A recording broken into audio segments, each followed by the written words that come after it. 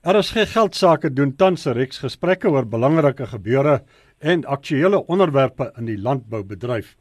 Uittreksels van die weeklikse gesprekke word op RSG Geldsaake uitgesaai, terwyl die volledige onderhoude as potgoeie op die Moneyweb webtuiste geplaas word.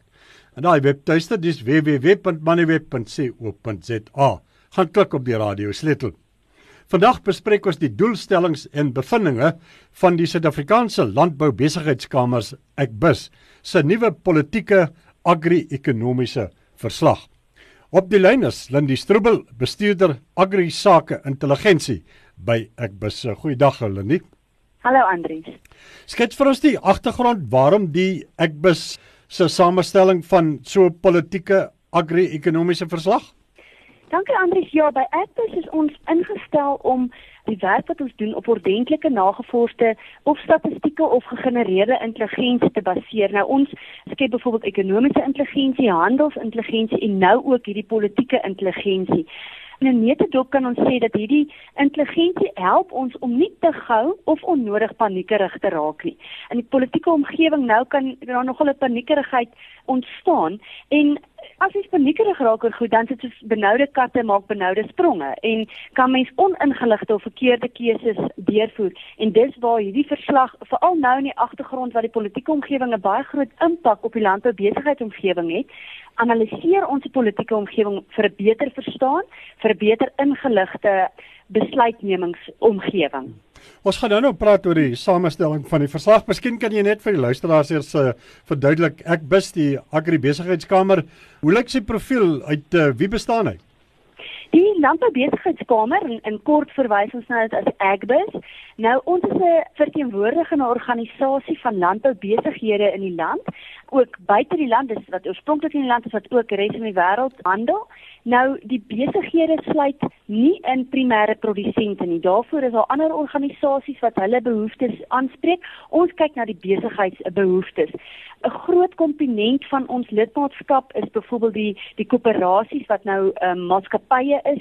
Groot maatskappye vir regdeur van insetverskaffing, produkhantering, uitvoer, invoer en asook die finansiering en die versekeringskant in die landbousektor. Nou terug by die politieke agri-ekonomiese verslag. Hoe word dit saamgestel, Lindie, en wie is die samestellers?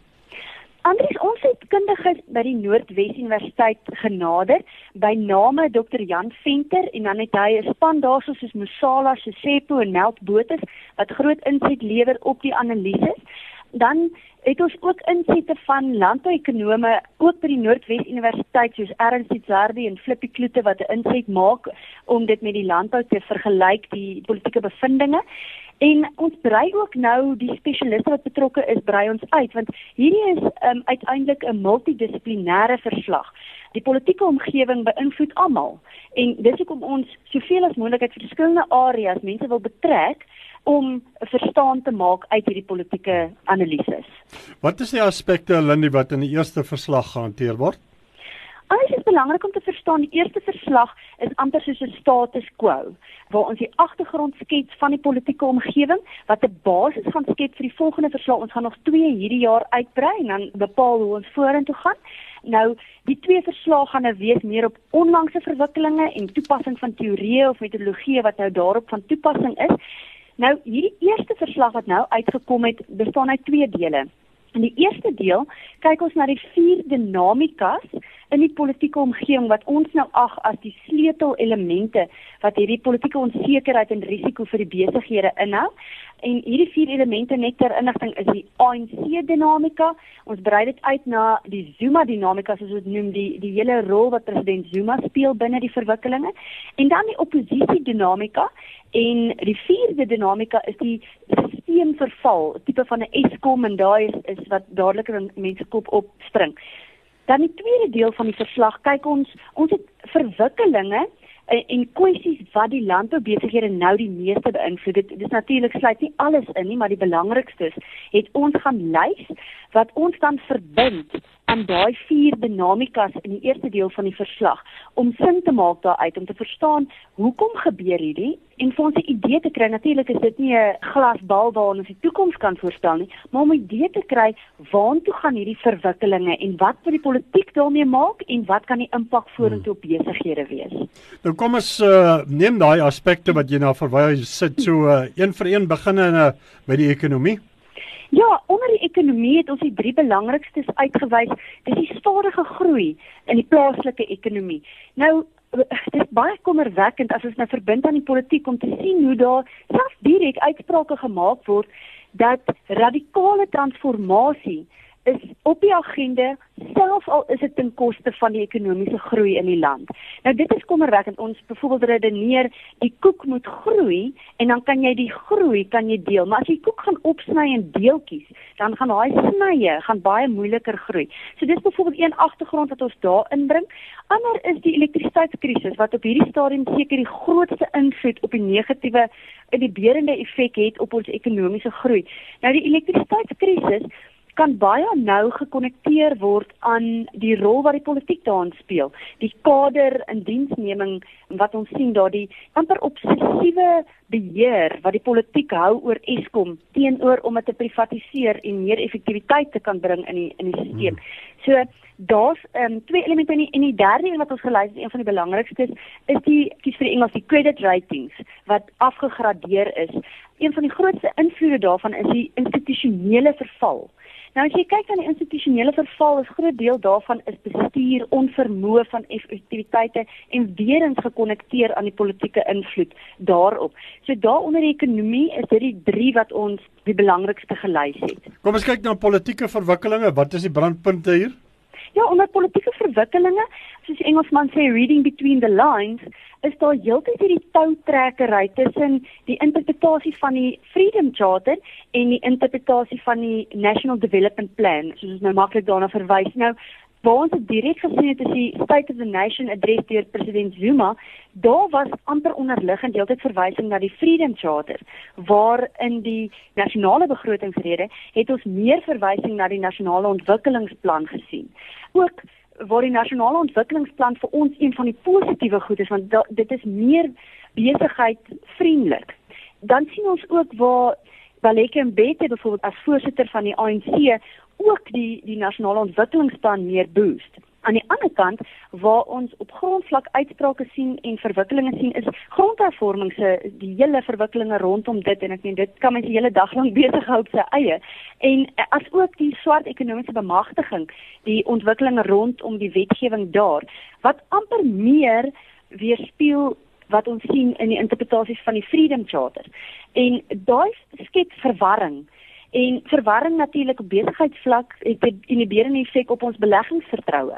En dan kan jy dit verder vat, jy kan dit verbind met amper desperate politiek wat ons daar sien. En dit kan ook lei na tipe van radikale aksies. Dit is tipies wat ons nou sien ter voorbereiding vir die 2016 plaaslike verkiesing. Daar is 'n bietjie radikale aksies wat plaasvind in die oploop soontoe, as ook die reaksie daarvan van die oppositieparty wat selfs elemente soos nasionalisering heeltyd op die tafel bring, alhoewel die ANC sê hulle nie amptelik dit ondersteun nie. Ja. So daar's die beleidsverwikkelinge half in 'n neutedop. Baie kortliks, julle lys enkele verkeerde bewegings wat julle in die landbou sien, noem so 'n paar van hulle vir ons. Breed sal ek sê dit die verwikkelinge rondom grondhervorming en die verwikkeling rondom die swart ekonomiese bemagtiging het 'n paar redelike, in ons opinie, verkeerde bewegings. Onder grondhervorming, een ding wat vreeslik vreemd is en mense sal tam maak, is daar kom elke nou en dan nog iets. Die een program praat nie met die ander nie. Ons het byvoorbeeld daai 50-50 plan. As ek dit nou direk vertaal, is dit relatiewe regte vir die mense wat die grond bewerk. Met ander woorde, dit is gelink met die werkers. En net laasweek is daar uitsprake dat elke werker 1 hektar grond moet kry. En dit gaan nou weer teenstrydig met die 50-50 plan. So daar's vreeslike verkeerde bewegings. Daar's natuurlik die grondplafonne wat definitiewe verkeerde beweging is, as ook die beperking op buitelandse grondeienaarskap, alhoewel dit nou van die 3 wat ek nou genoem het, seker die minder kwellende area as omdat daar baie spasie is vir verwikkelinge en onderhandelinge nog. En 'n ander verkeerde stap is byvoorbeeld die swart ekonomiese bemagtiging. Alhoewel die prinsip regtig goed is en reg uitgevoer kan word, is daar met die nuwe situasie amper 'n direkte terugstap na noue empowerment as die breë basis bemagtiging was. En die noue bemagtiging kan ons byvoorbeeld sien in hoe hulle onlangs die breë basis eienaarsskemas wou geskraap het. En toe daar vreeslike reaksie van Agbiz en baie ander organisasies was, het hulle dit onttrek binne 'n week later. So daai verkeerde stappe, daar's ook hierdie 100, soos hulle sê, 100 black industrialists. Alhoewel dit nie 'n verkeerde konsep is nie, wat ons wel sien is daai kaderaanstelling. Dit is die ouens wat polities verbind is wat gaan voordeel trek. En daai is die verkeerde bewegings in ons oë. Ons het nou hier grootendeels gepraat van aspekte wat kommer wek, so meer na die negatiewe kant toe. So in 'n minuut se tyd enkele aspekte wat vir julle bemoedigend is, belowende verwikkelinge. Ja, anders in die aard van hierdie tipe analises is mens geneig om meer die negatiewe uit te wys, maar as jy gaan kyk na en hierdie verwikkelinge gaan uitpak, is daar elemente wat, hoe jy dit hanteer, positief kan uitdraai. Byvoorbeeld swart ekonomiese bemagtiging, daar's ontsettend baie potensiaal en geleenthede wat daaruit ontgin kan word. Maar in die grondhervorming onderwerp is daar die verwikkelinge rondom die agri-parks. Nou, baie mense sê dit kan dalk verkeerde besteding van staatsgeld wees om agri-parks te vorm, maar as ons, en op hierdie stadium dis ons uitgangspunt ook om konstruktief bydrae te maak, sodat daai verwikkelinge reg aangewend word, dan kan daar 'n vreeslike positiewe uitvloei wees oor die investering van die regering en die ontwikkeling in die mees onontwikkelde areas in die land. En dit kan altyd net positief wees as dit reg aangewend word. Daai is ook iets wat ons in die verslag verbind het met die amper desperaatheid vir ten oploop van die plaaslike verkiesings volgende jaar. So daai, alhoewel dit desperaat is en mense dit negatief kan interpreteer, sien ons baie geleenthede binne daai omgewing. Lindie, ons het nou die eerste verslag. Wat doen Suid-Afrikaanse landbou daarmee? Is meer spesifiek nou landbou-instellings soos Agbiz? Ja, weet jy Andries, in die breed wil ons die mense beter met inligting bemagtig, sodat hulle beter besluite kan maak en 'n beter verstaan kan hê van wat aangaan. Nou hierdie verslag maak ons publiek beskikbaar omdat dit die basis is van die hele studie en die analises. En dit gee die man op die straat, veral die boere, 'n beter verstaan van die politieke omgewing. Binne Agbiz gebruik ons dit om te weet hoe en waar ons in die verskillende aspekte moet onderhandel, as jy kyk na die grondhervorming. Dit help nie om paniekerig te raak nie. Daar is byvoorbeeld, wat ons nou opgetel het in die verstaan van die politieke omgewing, weet ons, laat die prosesse deurvolg. Daar is prosesse wat ons nou by betrokke is, wat ons kan gebruik om te help dat die grondhervorming planne nie in die verkeerde rigting of 'n destruktiewe rigting kan volg nie. Maar as dit nie werk nie, het jy byvoorbeeld die netlekproses wat nog in plek is. En as dit nie werk nie, as dit nog steeds in 'n negatiewe rigting gaan, het jy die grondwetlike hof wat jy kan nader. So ek is in die breed gebruik dit om onsself beter in te lig, om die paniekerigheid wat kan gebeur, bietjie rustig te maak en dat ons weet waar en hoe om te onderhandel. Laastens, waar kry belangstellendes toegang tot die volledige verslag, Lindie? Hierdie eerste verslag is beskikbaar op Agbiz se webruimte, dis agbiz.co.za. Ons het ook 'n bespreking daaroor wat ons nou pas begin het op 'n webwerf, ons noem dit thegreenkeeper.co.za, waar mense graag hulle insette kan maak en kan sê hoe hulle voel daaroor en selfs opinies kan maak vir ons vir die toekoms. Ons gaan net vorentoe, die volgende verslag gaan meer eksklusief wees vir Agbiz-lede, die landboubesighede wat lid is by ons, alhoewel opsommings daarvan publiek en vir die media beskikbaar gaan wees. Dit was Lindie Stroebel, bestuurder Agrisake Intelligensie by die Suid-Afrikaanse Landbou-sakekamer, Agbiz.